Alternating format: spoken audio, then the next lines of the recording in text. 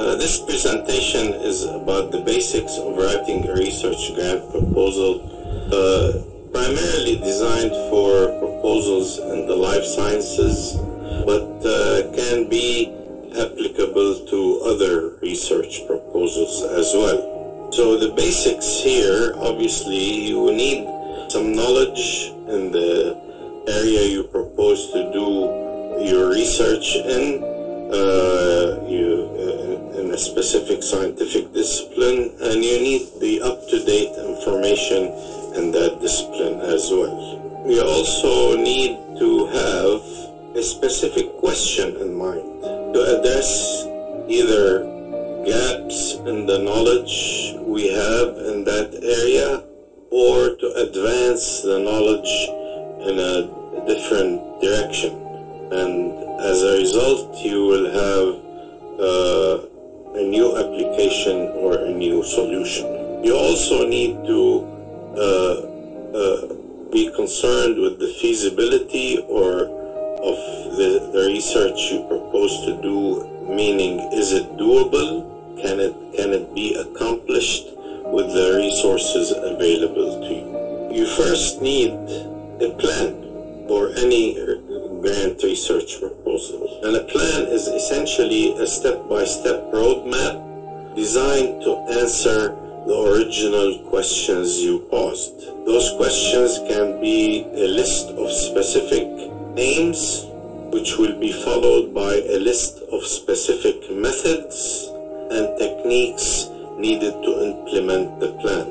And finally, you need an alternative strategy to circumvent any difficulties or obstacles you might face implementing your original plan. Also important to consider are what are the resources you have. You have to identify the available physical resources that you need, maybe a lab, maybe an office, maybe both, maybe a physical place where you will conduct the research. You need to be able to also project approximately the cost of conducting the research. And third, you need to identify personnel who will be involved in conducting the research. So, research proposals in general can be created and organized with 6 distinct sections. These sections are specific aims, background and significance, preliminary studies, experimental design, literature cited, and appendices. So we will discuss what each of these sections contains and how to prepare each of these sections. The first section, specific aims, is by far the most important page of the entire proposal. It is sometimes referred to as the money page, meaning that should your grant proposal get funded, you will be awarded the funds to do the research. Limit yourself to 1 page and 1 page only, and also limit yourself to no more than 3 aims. Anywhere between 1 to 3 aims is a good place to start for your specific aims. These specific aims should be very specific, and they can be presented in the form of questions. So you will have 3 questions that you would like to answer or address in your proposal. The second section is about introducing the area of research to the reader. It should be about the latest findings in that area. It should cover the key background information and should survey the literature to date of all the findings in that particular area. Also included in the background and significance section should be an emphasis on why this research is significant. What could it add to our knowledge, or how can it result in specific applications or solutions. And you have to have a summary in here, which may be a hypothesis or maybe a model for how this new research can help create new solutions. The third section is designated preliminary studies, and this is basically about any preliminary data or information you might have obtained empirically in your lab or as part of a group, and this should present any pertinent data obtained that is relevant to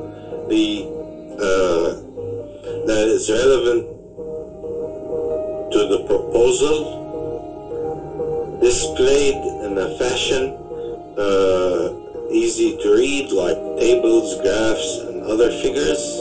It should also demonstrate that the investigator has the skills and techniques required to conduct the research, and you could include in the preliminary studies any recent publications or relevant publications or manuscripts in preparation. The fourth section is probably one of the more important sections of the grant proposal, which is about experimental design.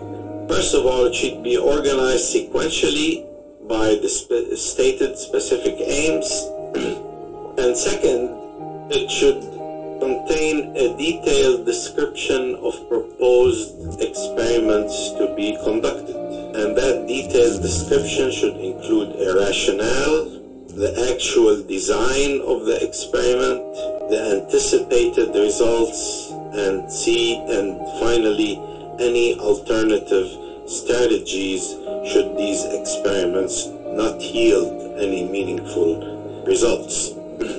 And finally, the experimental design should be modeled so that it can methodically address the specific questions you proposed under your specific aims. The fifth section is the literature cited throughout your grant proposal. That should include the title of the citation, the author, the date, the journal, and the page number. And important attention should be given to make sure all this information is accurate. The final section of the grant is usually designated an appendix or appendices and should include relevant publications, manuscripts in preparation from your lab, any detailed experimental protocols, methods that are too long to include in the body of the grant, any letters of collaboration from experts that you seek assistance from in other areas or other fields of study, any other supporting documents, perhaps relevant to availability of resources, of equipment, and of space that you will be using for your research. The finishing touches are very important, and that has to do with attention to details. First of all, you want to have a colleague have a critical reading of your final grant. This colleague could be in your institution or any other institutions to get a feedback on how on any gaps or any important issues that you may have overlooked in preparing your grant. A second important thing in your finishing touches is a very thorough editorial fine-tooth combing of the final grant. Make sure you don't have any typographical errors, no glaring mistakes, figure numbers, page numbers, things of that nature. All the fine-tooth performing editorially is important, because a sloppy production of the grant is an indicator of sloppy conduction of the research. One important aspect of the finishing touches is to attempt to link various sections of the grant proposal together. You can establish this linkage by referring to specific sections or specific citations throughout the proposal. For example, in your experimental design, you can refer to an experiment addressing a specific aim, and how relevant that experiment is to address that particular specific aim. So you submit your grant, and if you're fortunate enough, it gets funded. Most likely it would be rejected, and it might be rejected because of a specific critique, either of methodology or approach or strategy. So the best way to respond to that is to try to address these critiques presented to you by the reviewers, incorporate either new experiments or modify your current experiments to incorporate answers to their concern. Following this revision, you resubmit and hope that your proposal might at this point be funded. A key to success in writing a grant proposal is a clear and focused proposal with very specific aims, with specific questions that you are trying to answer through your research proposal. Having a sound plan to implement your research proposal, including a sound experimental design, a methodical approach to how you want to address your initially posed questions, and fourthly, it's important to make sure you have all the adequate resources needed to perform that research.